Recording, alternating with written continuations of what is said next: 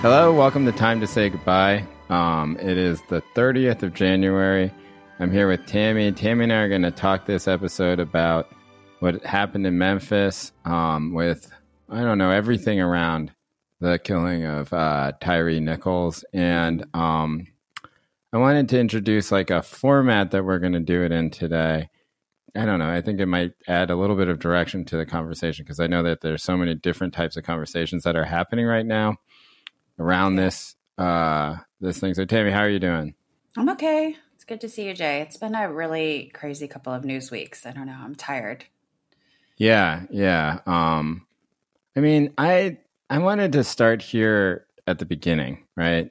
And not at the beginning from like the incident itself, right? We can talk about that in a second here, but I wanted to ask you a question, which was that like on Friday and on Thursday, right? Thursday and Friday, I would say, of last week, we started seeing a whole lot of chatter about this video that was going to be released. And it was released in the same way that like, I don't know, a company releases like a layoff timing wise, right? Totally, like Friday news. The bad quarterly earnings report. Right. Now, I don't like that obviously was intentional. They could have released this at any point. But we also saw like a kind of chorus of people line up, right? Including like people who work at the FBI, like law enforcement officials, the police chief of Memphis, right? All come out and say, this is terrible. What you're going to see is horrible. Yeah. These officers have been charged. They've been fired from the force. And they've been arrested, and what you're going to see is really bad, right? Now, there is some precedent for this. I remember this happening a couple of other occasions, right? Like where a video was going to be released by a police department. Yeah. But I never really saw it to this degree. And even Joe Biden, right, came out and was like, did his usual, like, please be peaceful type of song and dance. I don't know if Joe Biden had seen the video or not, but like, I imagine he probably had seen at least, you know, some of the stuff that is the condensed version, right? He got like, the briefing. Right. What do you think about that? You know, like, what do you think about this idea that now there is this almost rehearsed song and dance that everybody does, right? And I think that it doesn't take much of a cynic to understand why they're doing that, right? Like they're doing it to reduce what they think is going to be like a rioting situation or something like that, right? Yeah. That it almost feels like they're preparing the public. What do you think about that? Yeah, it kind of reminded me. I think the closest thing in my memory was the Laquan McDonald tape in Chicago. Right. That was kind of released under different circumstances where, if I remember correctly, it was through litigation around a public information request that they filed about that. Journalists had sued to get it. Yeah. Right. Yeah. And I was thinking with this particular tape that if I were like a film studies person or something, I would have thoughts about like all of this discourse for now a decade that we've had around police body cams and like how we had this anticipation, or at least that was the argument, that they would lead to this kind of accountability and that there would be some sort of like, I guess, like spontaneity in that, and that like basically there would be like an immediacy around this happens. We immediately know what happened through the release of the tape. And then we can react as citizens, like in our society, you know, that there would be this loop. And I think this really is one of these cases where it actually shows like, no, all of this stuff is incredibly mediated. And like, because the police body cams are in the control of the police and the authorities, like all of our reactions are also basically like under their control to some extent. And they're trying to, prevent another kind of George Floyd situation where, you know, we react the way that we want to react. And so everyone is sort of like, it's now with all of these days of lead up, if you react quote unquote, violently or in some sort of forceful way, you're already sort of criminalized in and of yourself in reacting to this. Right. So yeah, I guess I've been thinking a lot about like mediation and the ways that like this promise that we had around body cams, you know, and that, you know, sometimes it works and sometimes it doesn't, but increasingly it feels like it doesn't, is like, it's not actually ours. It's not actually under our control. It actually doesn't always help us with accountability or even just like our physical reactions to things. Yeah, I mean, a couple of things pop to mind here. The first is like, I think that there is an argument to be made that in the old days, right, that before body cams.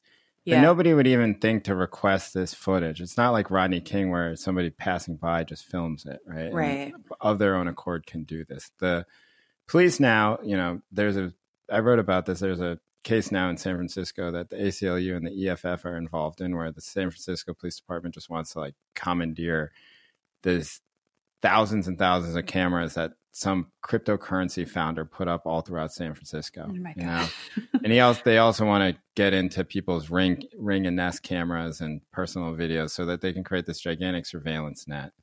And that the idea is that if they use this surveillance net, then they can find like whatever groups of kids are like breaking into stores or something like that into San Francisco, right? Oh my God.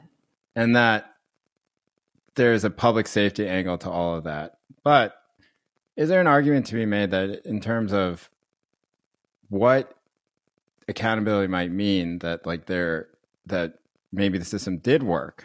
I'm not making this argument. I'm just sort of making, for the purpose of this conversation, that if people didn't know to ask for the body cam footage, right? If they knew that the body cam footage should be there, then no one would have heard of Tyree Nichols. Right. They would have lied about it, which they tried to do initially anyway, the Memphis Police Department. Yeah. Maybe they would have gotten that surveillance photo that shows like the most, it's like unspeakable, the level of sadism and like violence that, these guys just beating on a guy while he's handcuffed and held up. I have to say I didn't watch the video, but I know you did, right? I mean, it's we can talk about it in a bit, but it is a sickening level of like, when the people are saying this is one of the worst things, like it really was. That surveillance camera, like never, maybe the police probably might have gotten it to suppress it, Right. Yeah. Right. Yeah. That there is like some more accountability because of this, even if the way in which it's engineered is like to ultimately stop any type of political protest. I don't know. What do you think about that? Yeah, no, I think so. I was thinking like this week, like on balance, like, do I think the stuff that we like, I always consider body cams like a win of the first wave of Black Lives Matter. I think we have to say that, right? Right. This is definitely, it was always like one of the accountability things on Black Lives Matter's agenda. Like I think like obviously more sophisticated activists always knew that it was going to be an imperfect solution. So yes, I do think that it has led to like a level of transparency in certain cases. But I think also like it's just very hard to know whether you're always getting what you think you're getting from the authorities, and whether you're getting complete footage and like also the angles of the footage and everything. And then I think for this week, the thing that's just on my mind is exactly what you're saying with the engineering of emotions, like that, there's almost this entire package that a thing can be released into. Right. But yeah, on balance, like, yes, like, yeah. It sounds like they called McKinsey, micromanaged or something. Right. And they're just like, hey, get some like 25-year-old Rhodes Scholar to come in and tell us how we should do like a media push around this type of thing so that people don't riot. It really felt like that, right? Yeah. Like the people that they had lined up, it was almost like a PR campaign around this. And the message was all the same, right? The message was, what you're going to see is bad, but don't get so mad that you go out and you riot. Protest peacefully if you're going to protest. And I think in some ways it might have worked, right? Like because we didn't see the sort of scale of protest. Now that might have to do for a lot of reasons, right? Like it might have to do with the fact, I think the number one thing is that the officers are right now, I think, right? Like unless they're out on bail, like they've been arrested and they've been charged. And I think that one of the things post Floyd now is that I think that if you're being somewhat reasonable about it and from a odds perspective or whatever, it seems like a horrible way to describe it. Like I would expect that these officers are going to go to jail, I find it very hard to believe that they won't, given the response and the speed with which they're placed there. And I think that, May is telling me that they're all out on bail, but they've been charged and they've been arrested. And so the main ask, right, which is like, put this person away. Accountability has sort of been taken care of. I also just think that we're in like a different place here in 2023 than we were in 2020. It definitely but I think the other thing was I wondered what you thought about this. Like the Nichols family themselves with their attorney were kind of roped into this talking point as well. Right. And that happens a lot. And maybe they wanted to do that. But there was something kind of tragic in watching this mother whose son was literally calling out to her, you know, a few hundred yards from their home when he was beaten to death, having to say, like, let's be peaceful about this. You know, it was like really emotional to watch that. And yeah, and as you say, like, this is often the case that the victim kind of lines up with the authorities, like in the interest of prosecution. Right. And they also, I think, are in like a state of shock. And I think that, for sure, you know, for them, like, it makes sense. Like, they're sort of told, hey, can you please do this for us? You know? Yeah. And then there's this sort of illusion that the will of the parent is somehow meaningful to the people who are protesting, when in a lot of ways it's not. Yeah. And I don't know if it should be, because, you know, but it's emotionally definitely, right? Right. Yeah.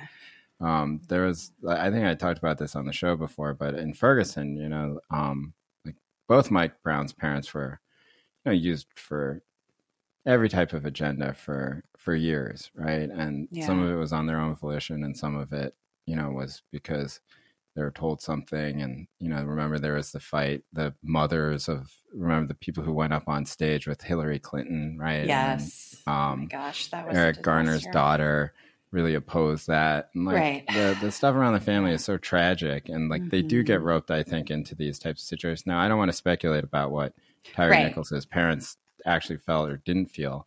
Yeah. But you know, like, but the optics of it, you know, it's like, this song and dance, I think, is, you know, I don't know. I don't want to be too theoretical about it, but it's obviously part of the state response now. Definitely. Right? It is like a lot of hand holding and a lot of, I can't believe we did this. Meanwhile, nobody who has a brain finds it surprising at all. You know, like, seriously, like, of course this happened, right? Like, it happens all the time. And if he hadn't died and he had just been beaten in that way, right? Totally. If he had made it through, nobody would know anything about it. Doesn't, you know, him dying is extremely tragic. Like, the violence that they were sort of, you know, like, placing upon him is abhorrent, regardless of whether he lived or died, you know? Yeah. And, you know, like, it is a strange, like, calculus that we're in right now. Mm-hmm. And I just found personally, that whole thing, knowing that they're trying to manipulate me into not having, into having a specific reaction, which would be something like, you know, like quiet remorse or something like that. Yeah. I just found it, I was just so resistant to it. You know, I just found it disgusting the entire time. But what did you do with that? Because it's also, I felt like that too. But, you know, I definitely was not like organizing a protest in my community. Like, I was kind of looking for stuff. I was out of town from New York and there wasn't anything. And I don't know. But I guess I felt helpless and defeated in some sense by that. But that I could have done something probably. I don't know. I just, like, there's so much these days where every response is like, oh, well, this just confirms everything about America that's fucked up. Similar to Monterey Park or whatever, right? Where you just feel kind of like stuck. I didn't feel quite so stuck about this, right? I think it reaffirmed a lot of the beliefs that I had about policing. And then you learn more about these elite units. You know, like Scorpion is the one that was called in Memphis. But I don't know. You know, it took about at the beginning, honestly, I really do feel like I was just kind of like, I don't know, I was disgusted. You know, I think everybody was if you watch it, right? Like, it's like a physical disgust that you should feel. And I think that whatever comes out of it is, you know, too early to tell right now. But I think that every time there is something like this and the response becomes more uniform, like, I think that it is at least interesting in terms of trying to mark any type of progress. Like, do I think that sadist cops aren't going to act in sadist ways? No. Right? But is it, you know, 10 years ago, would these 5 officers have been charged? No. Yeah. 10 years ago, would every politician, even like from the right or whatever, just say, wow, that's bad? No. Right? Now, but what does that progress mean? I don't know. Yeah, I know. I really don't know. But yeah, it's upsetting. Okay, so we're gonna switch back and forth. So Tammy, what is your first question here? So my question to you, very much on that point, is like about the charging of these officers. So Memphis is like a 65% Black town. The police chief is Black, and these 5 officers are Black who have been charged with second-degree murder. The 6th officer is white. So far, that has been disciplined in some capacity, but the white guy apparently was not on the scene of the beating itself and has been placed on administrative leave, but not fired or charged. Right. And I'm curious what you think about, the function of race in the charging of these officers. There's 2 Black public defenders who I was following this week. One of them I know from law school, and they were very much like, this shows that our society is racist because only the Black officers were charged. In many other instances where a police has committed a killing and the police officer is white, there isn't charges. And so they're not necessarily saying that they're upset about these guys being charged like on a structural level of like police versus the citizenry, but they're saying that there's a racial dimension and that also needs to be interrogated. I found myself sitting with like their comments, and feeling really, really uncomfortable. And I'm curious what you think about that. Yeah, it is a take. Well, but they're also, they're public defenders. So I think they're also making some sort of argument about defendants' rights. So anyway, curious about the race. I think public defenders, a lot of public defenders who work in the system are mostly laser focused on how racism works within the criminal justice system. Mm-hmm.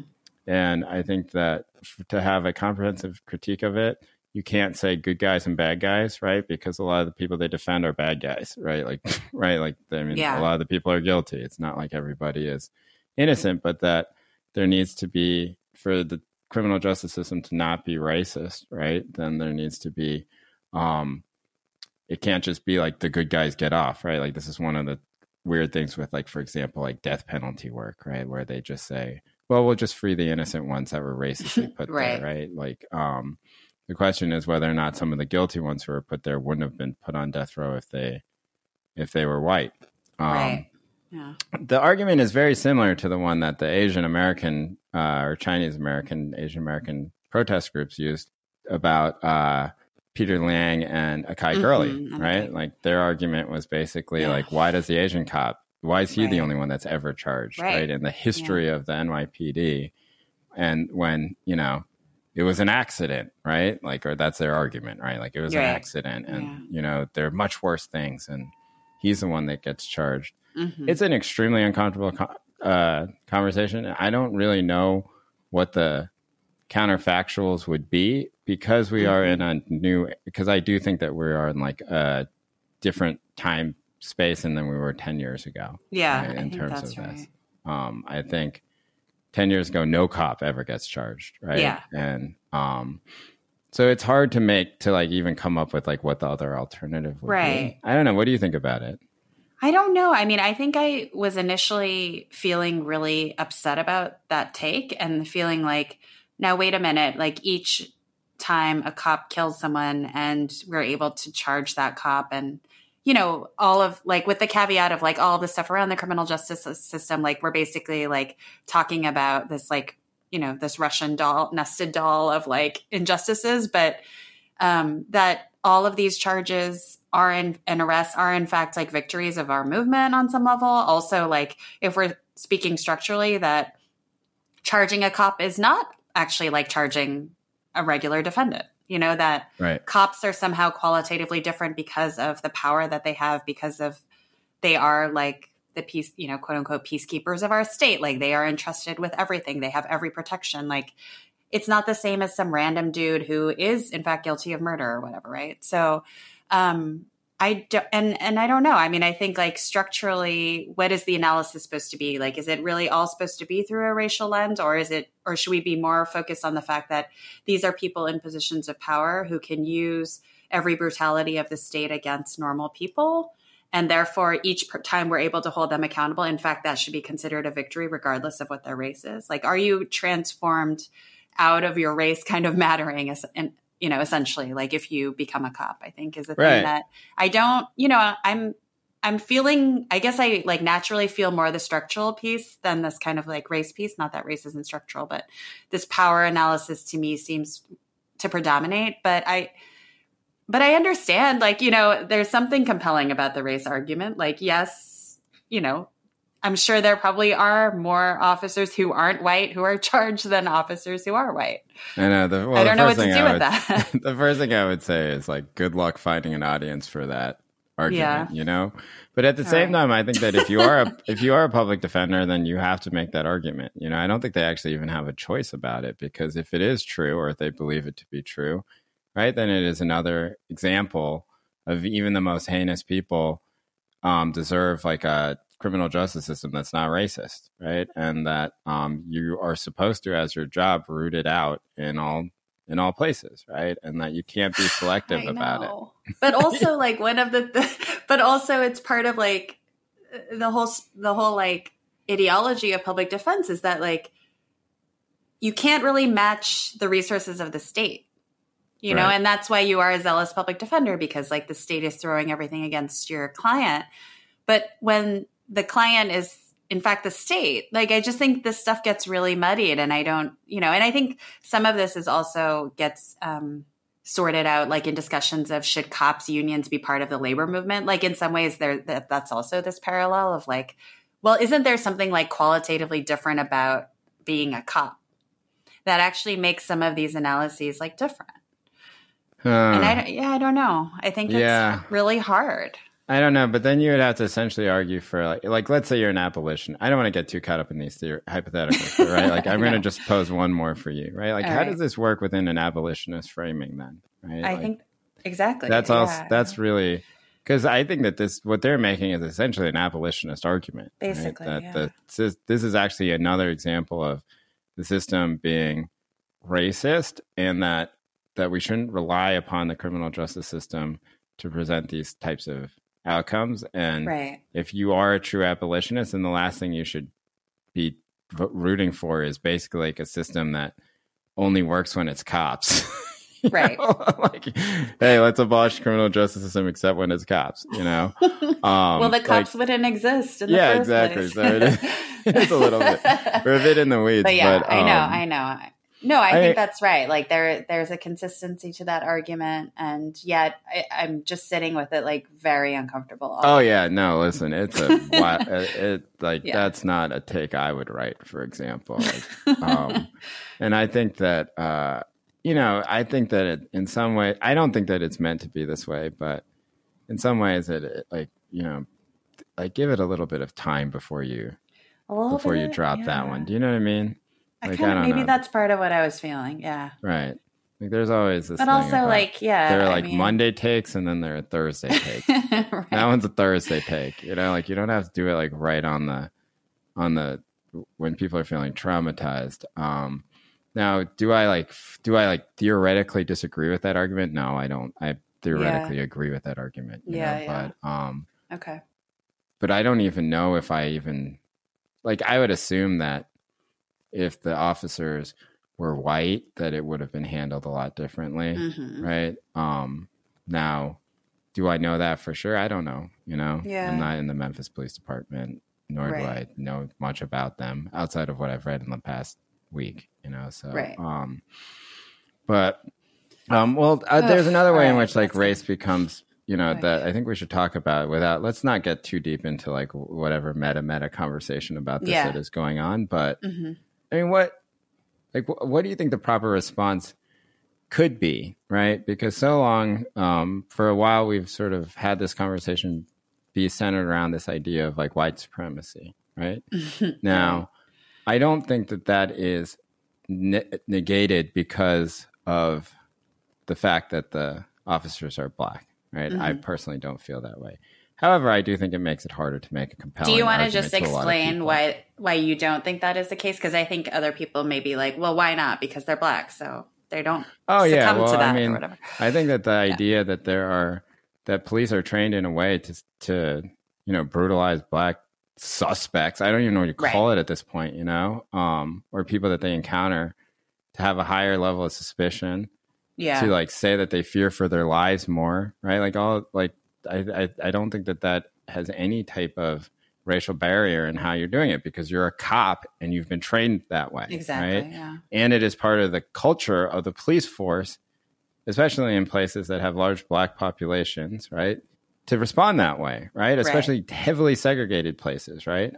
Like most southern cities or even most northern cities, right? Like there are ways you act in some neighborhoods and there are ways that police act in other neighborhoods, right? Like in some neighborhoods, they have no suspicion of anyone at all. They would never pull a gun on somebody, right? And in some, if they pull you over for busted taillight, they'll pull a gun on you, you know? And that the fact that the idea that none of that, now you can call it whatever you want, right? But it is like a racist system of policing. The fact that like none of that was involved is ludicrous for me to think about, right? Right. Now, for some reason, like the idea, and I think that this is done by some engineering, right? Both by like Democrats and Republicans, but I don't know, maybe mostly Democrats at this point, right? That that it is an interpersonal thing, right? That it is the white person hating the Black person and trying and killing the Black person out of personal enmity. That's how people are processing. I think that's silly, but it also makes me think like maybe there needs to be a different way to talk about it if that's how a lot of people are processing it. Because like I think if you explain the other thing the way that like not better than I just explained it, but if you explain that idea, I think a lot of people will understand it. But when you say this is white supremacy culture, then they start to think about it in terms of interpersonal relationships, even though like the whole term is meant to be right, to specifically say this is not about interpersonal relationships. They still think about it as such. Yeah. Remember some months ago when we talked about that essay in Dissent that Barbara Fields co-wrote about the death of a white woman by cops? Yeah. And she was making a kind of Barbara Fieldsian argument around, we shouldn't just talk about white supremacy in policing and, yes, Black Lives Matter, but it's also just this structural thing about the state, right? And the way that state uses violence. And is there a different phrase than white supremacy that gets at that? That makes that more clear? I don't know. I mean, I think that appealing to people at a level where you just say all these, this 2022, I think, was the most, it was a record high in people that are killed by the police, right? So it's not like it's not like the cops are chilling out or anything. I do think that when there is kind of this one counts, this one doesn't count, this one doesn't, like I don't think people really think that way, but certainly in their coverage, I do think it reinforces this idea that the race of the people matter interpersonally. Right. I think it does. And that if you see Derek Chauvin kneeling on George Floyd's neck, then that's like, it's not just a metaphor at that point. It is like, oh, this person hates this person and is killing them. And so then people process it that way. Now, that's not the fault of the people who are making these arguments. I think that's just the way that it's been presented. And that's the way that people have taken it. But I don't know. I mean, I think that these killings they do spark a emotional chord. That's why we have millions of people out in the streets 2 years ago, right? And I do think that not talking about or giving less credence to the instances where the victims are not Black, I don't know. I don't quite know why that has happened, right? But I think that it has probably contributed in some small portion to the interpersonal part of this, right? Now, I think from a larger perspective, the idea like, well, if we just talked about the white ones, then this wouldn't happen. No, absolutely not. Right. Yeah. I'm just talking about like the way in which people process this and why they might be defaulting to an idea of like white supremacy can only mean a white officer and a Black victim. Like I think that well, and it's like historically, it makes so much sense, as you were saying, like that iconography, that that feeling. It's just that's what we've done in American history, and so it makes sense. And I saw some people or heard some people saying like, well, maybe that's also a reason that people aren't on the streets around the Memphis murder because this kind of visual of like the Black officers killing a Black man, like it doesn't kind of get at that for people in the same way, Yeah. And I don't know. I mean, this is all conjecture. I hope that's not true. because Me too. the as sickening, like I felt physically ill watching the violence of it, but yeah. and this one is the same thing where it's just like the level of like I just keep using the word sadism because I think that's what it is, just the level of like like they're laughing about it, and the cowardice of just holding this guy up and using his head like a piñata, like for no reason, right? Because like when you pulled him out of his car, you start tasing, screaming at him with your guns drawn. He had the audacity to be scared and run away, and then you decide that you're just gonna like pummel him to death. It's sickening. Anyone who watched it should be sickened and outraged. And I don't think that the race of the officers is why people are not mad. I think people are really mad, right? I just think that there is some burnout around 2020 that has taken place. And I think that the idea of going out into the streets again is difficult for a lot of people. I think that's right.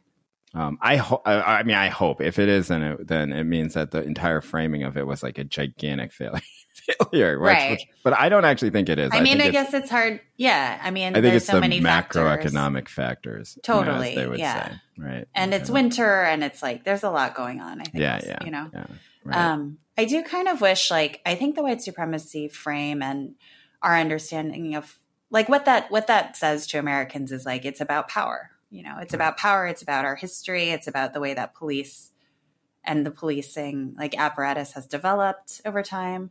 I guess I do wish people would use also phrases like state violence and state sanctioned murder. And just, not that people are not thinking that, but I do think that also it's like helpful in that it just frames exactly what's going on and exactly what the relationship of police forces and Homeland Security and the military are to the citizenry, and it takes a little bit away that interpersonal thing that you're talking about that sometimes becomes very reductive. But all of that is kind of happening at once, in our analyses of this, I think. The interpersonal part, I think, is important in this way, which is that I think that the most powerful way in which people can think about this, and, I had these thoughts too, right, which is just like, can you imagine just driving home to see, and then being pulled out of your car, and then you're dead, right, after, and that you're not, like, and that these people have the ability and, in some ways the right to treat you in this sort of way, and like they can be anybody, right? Like they aren't rational actors. They're not like people who are going to like, they're not like robots who follow some sort of code. And once you break the code, like, you're dead, right? Right. These people who can create all the situations, all the justifications, and then they will lie about it just as the Memphis PD did, right? And that I think that that's personally very scary to a lot of people, right? And that I think that the more you can expand the number of people who are afraid of that, the more powerful argument that you can make, right? And I think that would be an argument for what somebody like Barbara Fields is arguing, right? Like that would be like the of like from a rhetorical or even from an emotional standpoint, you shouldn't limit some people out of feeling afraid, especially if those people are also being killed by the police, Right. But I don't know. It's all this is very difficult, and I think people are kind of like at a loss on what to say. And I know that here in Oakland, the Anti-Police Terror Project had like a vigil, but it's nothing. It's nothing quite like 2 years ago. Okay. My next question was, I don't know. I think we should talk a little bit about these special units. I think that of each case has like a new specific thing, right? And I think that it becomes part of the conversation. And right now, Radley Balko, I think, has done a lot of work on this, right? Like Radley sort of came to prominence. I don't know if that's the right word, but like he wrote a lot about MRAPs during Ferguson, right? The tanks that were coming down and the way in which the police were militarized. And this time he's doing a lot of work on these special units, right? That are in every single city. special unit, I think, is the one that killed Amadou Diallo, right, in New York City. So it's not like they're new or anything like that. And in Memphis, this is this Scorpion unit, which is I don't even know. It's an acronym for something. Yeah. I read it, and then special crime something. I was like disgusted by it. You know, it's like yeah. You guys came up with new, right? You guys came up with an acronym, and you came up with Scorpion. It's like a deadly insect. Like okay, you know.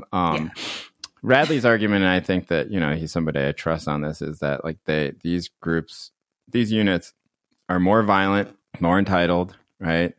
They act outside of the general police force in a lot of ways, right? And that a lot of these sort of excessive and almost mind-blowing brutality cases come out of those units. I don't know. Did that add any sort of? Did that sort of spark your imagination, or add anything to the way in which you thought about all this? Yeah, I think definitely. I mean, as you were saying, I think first of all, it wasn't a surprise that the most kind of brutal death would come out of this sort of unit. I think these sorts of units and like SWAT teams, I think, are part of this too. This whole, kind of militarization culture. As far as I know, these units are also the units where they are more likely to have things like quotas for arrests and shakedowns. And, they sometimes have like monetary goals in terms of recovery, et cetera. So all of the sort of worst, I think, tendencies of law enforcement get encapsulated in these units. And I think what's very telling also is that, from what I've read about Chief Davis in Memphis, she basically created this unit like last year or a year and a half ago or so in response to a rise in property crimes. And they disbanded it like right after this news came out. And I think what that speaks to me is like also like the flimsiness and how like actually unnecessary any sort of like quote unquote special law enforcement is. Like generally they're more, I guess, like in the vein of like initiatives or like, kind of pushes to do more and to be more aggressive and more cruel, as opposed to any sort of like skills based thing that you need in policing. Like these things tend to be more like on the, I guess, like in the vein of gimmicks. Right. Is my impression. So yeah, I think it's it just like, I think for me added to like the painful kind of absurdity of the whole situation and how unnecessary all of this stuff is. Right. And there's just a long history of this type of unit acting in this sort of way. And Oakland, there's a group called the Riders, I think. And I think much like Darwin Bond Graham, who's a local journalist around here, he wrote a book about this group or that touches on this group. And they're the same thing. They just go rob people. Like they do things that, like, for example, there Justin Fenton's book. What was it called? We Own the Night, or the HBO show with We Own the City. Yeah, like things where you're just like, is that real? And then you're like, yeah, it's very real. You know, like they're just robbing people and they're just beating people. They're killing people. And I think that it is. Yeah, I don't know. I was not surprised at all. Yeah. And I do think like there is a type of way in which those groups, when people get together and the sort of, entitlement and the, we're going to bust heads. That's why they got us here. We got all the head busters together. Mm-hmm. Of course, that leads to a culture and a level of like inhumaneness that you saw. But I don't think that, nor do I think you're saying this, that getting rid of these units is going to make these things stop. Not at all. Because also exactly. Because they're also just the regular force. Right. They're just plucked out for something temporary and they can be stuffed back in. Yeah, it's a lot of them is just like the police chief responding to the mayor saying, we got to do something. And they say, we've created the Scorpion unit, and then they just like get 7 yahoos in there and then those 7 yahoos go do something, And I think some recent, I think there was a ProPublica investigation in some other places. Some of the recent reporting on Navy SEALs, I think, also speaks to this. It's this whole thing around creating this culture of a quote unquote elite situation or specialized situation. And as you were saying, it draws a certain crowd or inculcates a kind of culture into a normal crowd that just has like really disastrous consequences. Yeah. I don't know. It's like I don't know. I imagine that a lot of these units will probably feel a lot of pressure right now. Yeah. And yet I don't think that they're going to get rid of them, nor do I think that it would do that much. But I do think Radley and other people's reporting on this is vital in that it sort of shows the culture of the police, right? That they would pull people together in this sort of way. That there would be people who felt like they were above even normal police officers in terms of how far they could go beyond what they're allowed to do, right? Yeah. And that there's a lawlessness about it. You saw with Right. the LA Sheriff's Department reporting, right? Yeah. And that, like I said, this is such an old story, right? I Like know. these units have always been, they get caught. Sometimes they don't get caught. You know, investigative journalists go in, they figure out everything about it. And then the next story happens, and then you realize, oh yeah, you know, like they're, I don't know, it's like a clique at school or something like that. You know? Totally. Yeah. Like A bully gang. right, Yeah. right. That's what it is. It's like a bully gang. That's everything you saw. It was just, you know, I don't know. Like I get just like from a human perspective, you watch somebody hold somebody who's handcuffed and while somebody else beats them, and that's what the first thing you think, you know? It's like, Yeah. what a coward, and like what is this person is a bully in every facet of their life, right? To be able to do something like that is disgusting. All right. The one thing I want to ask you about here specifically is like, there's a narrative out there right now that is, well, there's many versions of this, right? The worst one is basically like, this is what you get with affirmative action, right? Oh my God. And then there's an argument out there that is essentially arguing that, like, hey, because none of these police forces have enough police officers, they're having to cull from like people who are not qualified. Now, this was not true of the people who, you know, the 5 officers in Memphis, right? Yeah. People are just lying about it, right? But because they're not recent they weren't recruited yesterday. yeah. And you know, there's something I have thought about and I've written about, which is, you know, I think I've even talked about it on the podcast, which is that there's this ad, like the Oakland Police Department is recruiting people, and as part of the recruitment, they say you don't have to live here to love Oakland. Like, that's Can you just describe this video? Because I hadn't seen it until you sent it, and it is like almost unbelievable to see. Yeah, it's like a slick. They play it during Sacramento Kings games, which is so. I just like can't get over that. Right? Which is that's why I've seen it 500 times, and it's like locked in my brain. But yeah, it's like, hey, Oakland PD needs officers, you know, and that's basically it. You know, come join the police force, and like what it is essentially saying, I think implicitly, right? It's very slickly produced, as May pointed out. It's like it also feels like a music video because right. Yeah, it has like a hip hop beat under it, and there's like all this like B-roll of like palm trees. It's really soft lit, so it's it's very kind of weird. Yeah, it is kind of like a 90s West Coast rap video at that time. It's really kind of troubling. Yeah. All they need is like the police officers in an El Camino or something like that. And they'll have gotten the whole, we'll put it in the show notes. Popping champagne or something. Anyway. It's also 13 minutes long. It's so long. The video, obviously the version they show it during the commercial of the Kings game is like a minute long. Yeah. But during that commercial, they do say the thing, hey, come to Oakland, right? Now, this is the context of this is that Oakland has been desperately trying to recruit police officers, right? And they say, oh, we don't have enough police officers. We don't have enough police officers. And the very progressive mayor, Sheng Tao, who was just elected, right? Yeah. I think by 600 votes or something like that, right? Wow. One of her platforms in getting elected was basically, hey, I'm going to restock the police academies and we're going to have more police officers, right? So the most this is very progressive in every other way. So wild. Supported by labor, etc.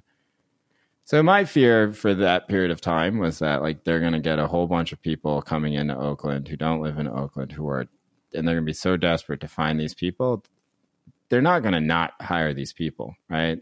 And there's just going to be like some horrible cops out there now, you know, much, much worse than like whatever, right? Like you can imagine, like that's what happens when you have kind of like we got to hire somebody, you know, and then somebody comes and is like, hey, here I am, you know. I don't know. Does that worry you at all? Like, you know, like I think that the statistics on in big cities around sort of police retirement, they're all very contested, right? Around police quitting and police retiring. I think they are also reflected in generally like people aren't civic workers. It's a huge problem in Oakland and San Francisco, right? People just aren't working for the government in any sort of capacity anymore. It's a real problem with the homeless response as well. I don't know. Do you have that fear at all? Right? That like the police will somehow get worse through this? I think, well, so the first question in response to your question that I always am thinking is like, how many cops does a place need? You know, when we talk about like a labor shortage in policing, like what does that mean? How do we know that we have the right number of cops? And I think it's like an unanswered question, but like I'll set that aside for a second. I think on this question of, do you get worse candidates when you put out calls like this? And are we in a crisis, whatever the cause of like that? I guess my answer is, I don't know, except there does seem to be good reason to think that people who don't live anywhere near the situation, the place that they're policing, like that's bad. That you shouldn't have an entire police department that like, this is the whole stereotype in New York City that everybody lives in the suburbs and they don't really care about the city, right? And they're just coming into the city and they think everyone in the city is disgusting and therefore they treat us accordingly. And I think like that is like intuitively, and it seems like empirically, I had looked at this like a long, long time ago, to have some merit to it. But I think what's really, really hard about this conversation is we actually don't know what really makes a good cop, if we even subscribe to the notion that there is a good cop. Right. So I don't, and I think like obviously the right wing is saying that nobody wants to be a cop because of people like us, because we were on the streets in 2020 and, we've made life uncomfortable for them, blah, blah, blah. I don't know, again, as you just said, there are lots of reasons why people aren't taking certain kinds of jobs right now. But yeah, so I think because I have like those questions around like, how many do we need? What kind of like personality type or skills set, makes a good cop, if you can even be a good cop. Like, I don't know how to answer that, but sure. Like, I guess, yeah, superficially, like it does seem bad that, they're really trying to stretch requirements. Like for instance, maybe they're trying to stretch educational requirements or fitness requirements or geographic requirements. And the further away you get from kind of this core of like whatever they've identified to make you a good police officer, like that probably is alarming given that like the people they think are good are so bad. I know. It could only get worse. It is a good question. It's like, okay, what do we like, I think from a very like sort of logic brain perspective, right? You would say, well, if a officer comes in and he's less educated and he's less trained and he's younger and, and they have less training, right?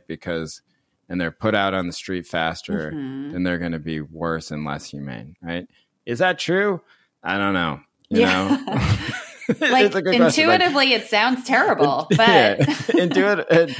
Like Matt Iglesias wrote a post this week, for example, arguing that actually we need to fund the police more so that they're better, and that includes like trainings and stuff like that, and so that they can pay higher, so that this is a very market brain take, right? Totally. That if you pay more, then better people will come in because it'll be more competitive and the market will make it better, right? Like there'll be more competition because wages will be higher, right? Like I don't think that policing works in that type of way, right? And the reason why I believe that policing doesn't work in that way is that police department budgets are still high. Police salaries are still pretty good, and if they're having a shortage in these cities, then it proves that, like something else is going on. Right. And what is going on is what the right says. And it's like, everyone is so traumatized. They don't want to be spit on by protesters or whatever, like sort of nonsense that they're saying. If that's the argument, if that's happening, then money is not going to solve that. Right. Like it's not going to solve that unless you make it so high. Like for example, the Oakland Police Department, the new mayor, like one of her proposals was to give everyone a $50,000 signing bonus to come be Oakland police officer. Where was that money going to come from? Does that? No, taxpayers. But like, $50,000, like maybe that's not enough. I was thinking about it. I was like, well, $50,000, but like, I bet if they increase it to $100,000, that the number of people who signed up wouldn't be that high. I bet it wouldn't be that much higher, because really? because I don't think that people make those types of decisions based on those types of payouts as if they are qualified at this point to be like an Oakland City Police Department officer, and I think that there are other high paying police jobs that they go to, right? Like one of the things that they found during this whole like police, all the police departments are losing officers, right? Like there needs to be some like nuance and distinctions placed in there. It is true that in large cities, the police departments have less officers than before or having trouble recruiting, right? I think that we can say that that's true. Because people are retiring and they're not being replaced. Yeah, and some people are just resigning, some people are quitting, right? Yeah. But like academies, like there are a lot of academies that are pretty empty. Like I think that we can say that. But I think in a lot of ways, what has also happened is that people are shifting around a little bit, right? Like because there was this like distinction between like there was this discrepancy between the number of cops that had retired or resigned and the total number of cops in America. And I think that what they found were people just like going to the suburbs or something like that, right? So that's part of it, right? But but I don't know. I worry about it, and yet I also find myself like very skeptical, in the same way that you are, and they're also, like we said before, like other sectors lost people as well. Totally. So, everybody's complaining about not being able to hire, like every single sector. Right. So I don't know. Now, do I believe that like there is no way in which there was any effect on the desire of people to become cops after these nationwide protests? No, there was probably some effect, Like, of course, that was intentional, effect, right? Yeah, exactly. Like, I think protesters wanted that. I know. And then there was I don't know. I think the bad timing was that like whatever murder spike that happened, right? I know. Happened right afterwards, and people are going to draw the conclusions that they're going to draw. I'm sorry, it's like going to be very difficult to do, but I don't think that narrative has anything to do with what happened in Memphis, but I do think that in terms of imagining what can happen, like I think that we're in a very tough spot right now. Jeet Heer wrote a piece in The Nation this week, and it was about, and I don't have it in front of me, but I can I think I'm paraphrasing, fairly when I said that basically he argued that what happened was there was an elite backlash between, that was liberals and conservatives both basically being like, actually, this defund thing is crazy, right? We have to support police officers. Now, I think that did happen on Twitter, and I think it happened in the media, but I don't think that that's what happened. I don't think every voter who wanted more policing or whatever is like an elite white person who works in the media, right? Like there are sort of voting, I don't know, they're like voting trends, but there are also like just straight up candidates or whatever that reflect that. For example, the mayor of Oakland basically being like, I'm pro cop, right? Yeah. Like that is a response to something, right? None of the governor of New York, right? The governor of New York, everybody. And I don't know. I think that it's a little bit misguided to just locate it within the media, right? I think that we are in a place where it is difficult to really get too much traction on any type of like radical policing argument. And I don't know. I think that might also be part of the reason why people feel a little bit stuck on proposals here, right? Except for the abolitionists, right, who are, proven right again. Yeah. Do you see in California any discussion around qualified immunity, which for folks just who haven't heard the term, it's like basically as it stands, cops and other people who are employed by the state and are wielding force can often say, have a very robust defense because of a thing called qualified immunity, where they're basically shielded in the way that a state is shielded from liability. So Jay, I was just curious, like in California, if there's chatter about that, because that has been one of the asks around like police accountability. No, I think that I think Gavin Newsom talks about it, Mm-hmm. but Gavin Newsom also talked about single payer healthcare, I don't know. I just You think guys that have it as close as anyone, but yeah. I don't think it's like I think it's at some point the argument was basically that this is the most sobering thing I'll say about this entire podcast. I think there was a period of time where you could say that police unions have too much political clout, and that's why all these things happen. The will of the people is different, And I think that the way in which that the truth is that most people are pro-police, and that that it is now a pretty diverse segment of the population that is, and that I don't think that that is a surprise to anyone who's very involved in this type of work, right? But it does make the sort of, well, why don't we just do a political thing question really difficult. I think that that's why you had every politician put out a tweet saying this is horrible, I'm appalled, and nobody talk about any of the stuff that they'd even talk about 2 years ago. There is no, and this is why we have to take these things seriously. There is nobody, I don't think the Democrats breathe the word, defund. I mean, if they did, they would have been, maybe run out of the party, right? So, I don't know. It's I think we're just in a place where this is going to be chalked up as like a tragedy, and that the politics behind it are going to be stuck. But that doesn't mean, as we always preach in the show, it doesn't mean that nothing will ever happen. Yeah. It just means that right now it is difficult to get immediate results, which is always true. Yeah.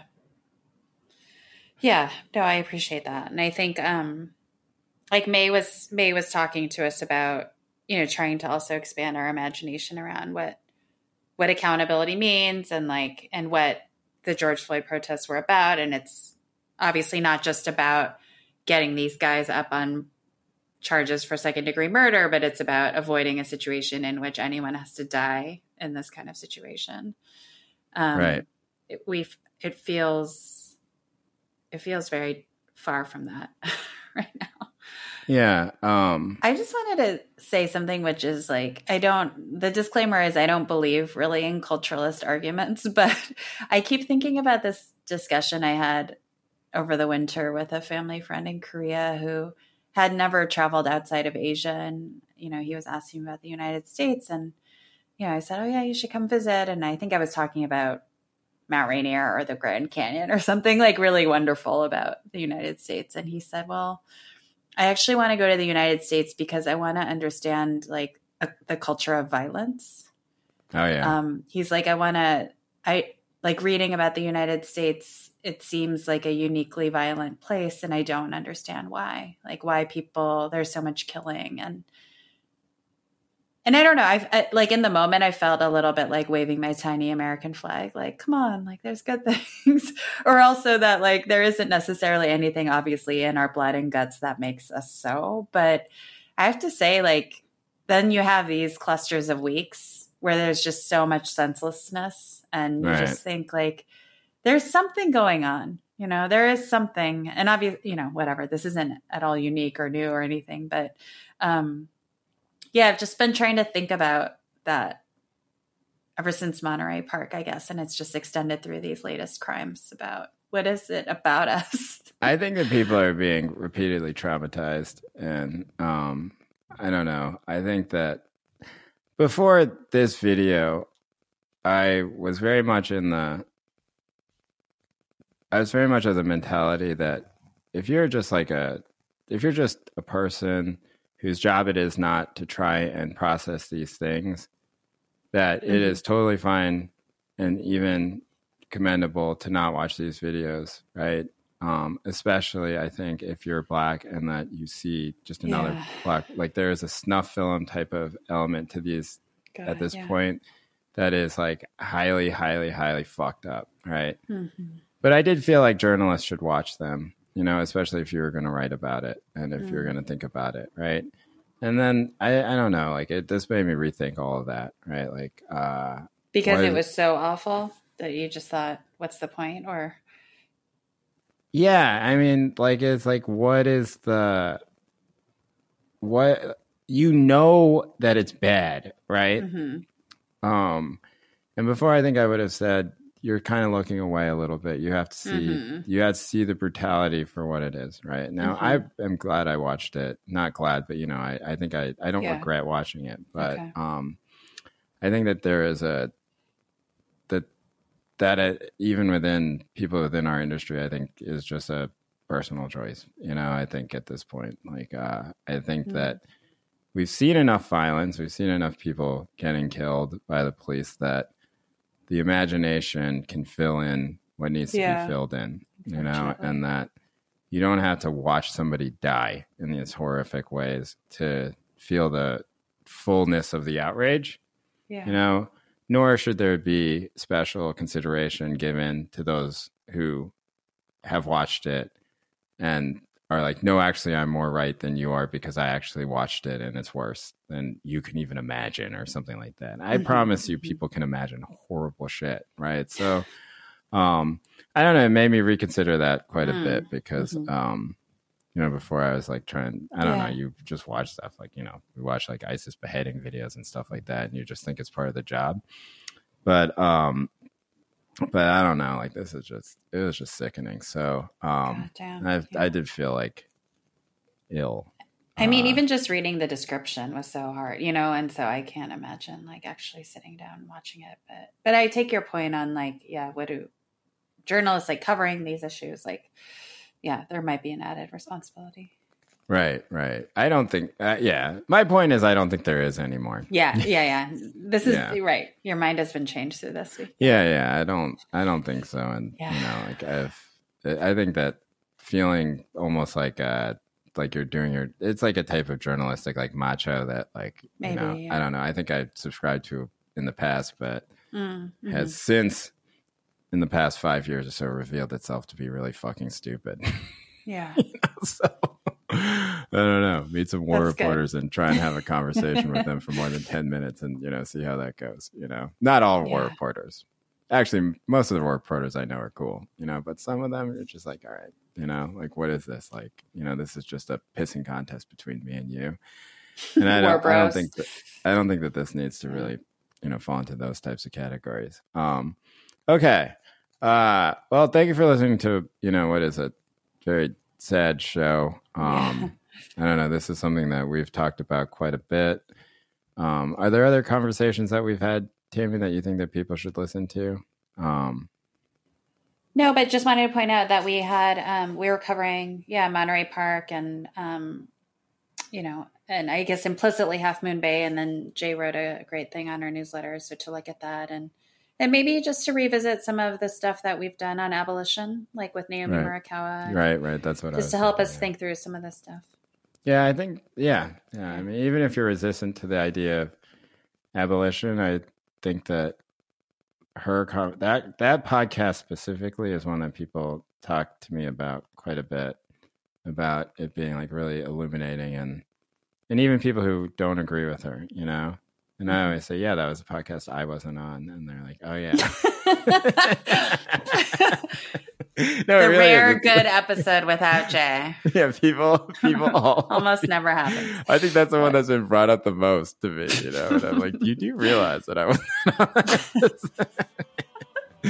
Oh, man. Okay, well, thank you for listening to our show. If you'd like to support our show, it's $5 a month at goodbye.substack.com or at patreon.com/TTSG pod. You can also email us at timetosaygoodbyepod@gmail.com, or you can get in touch with us on Twitter at TTSG pod. Thanks as always to our producer, May Schatz. Okay, until next week.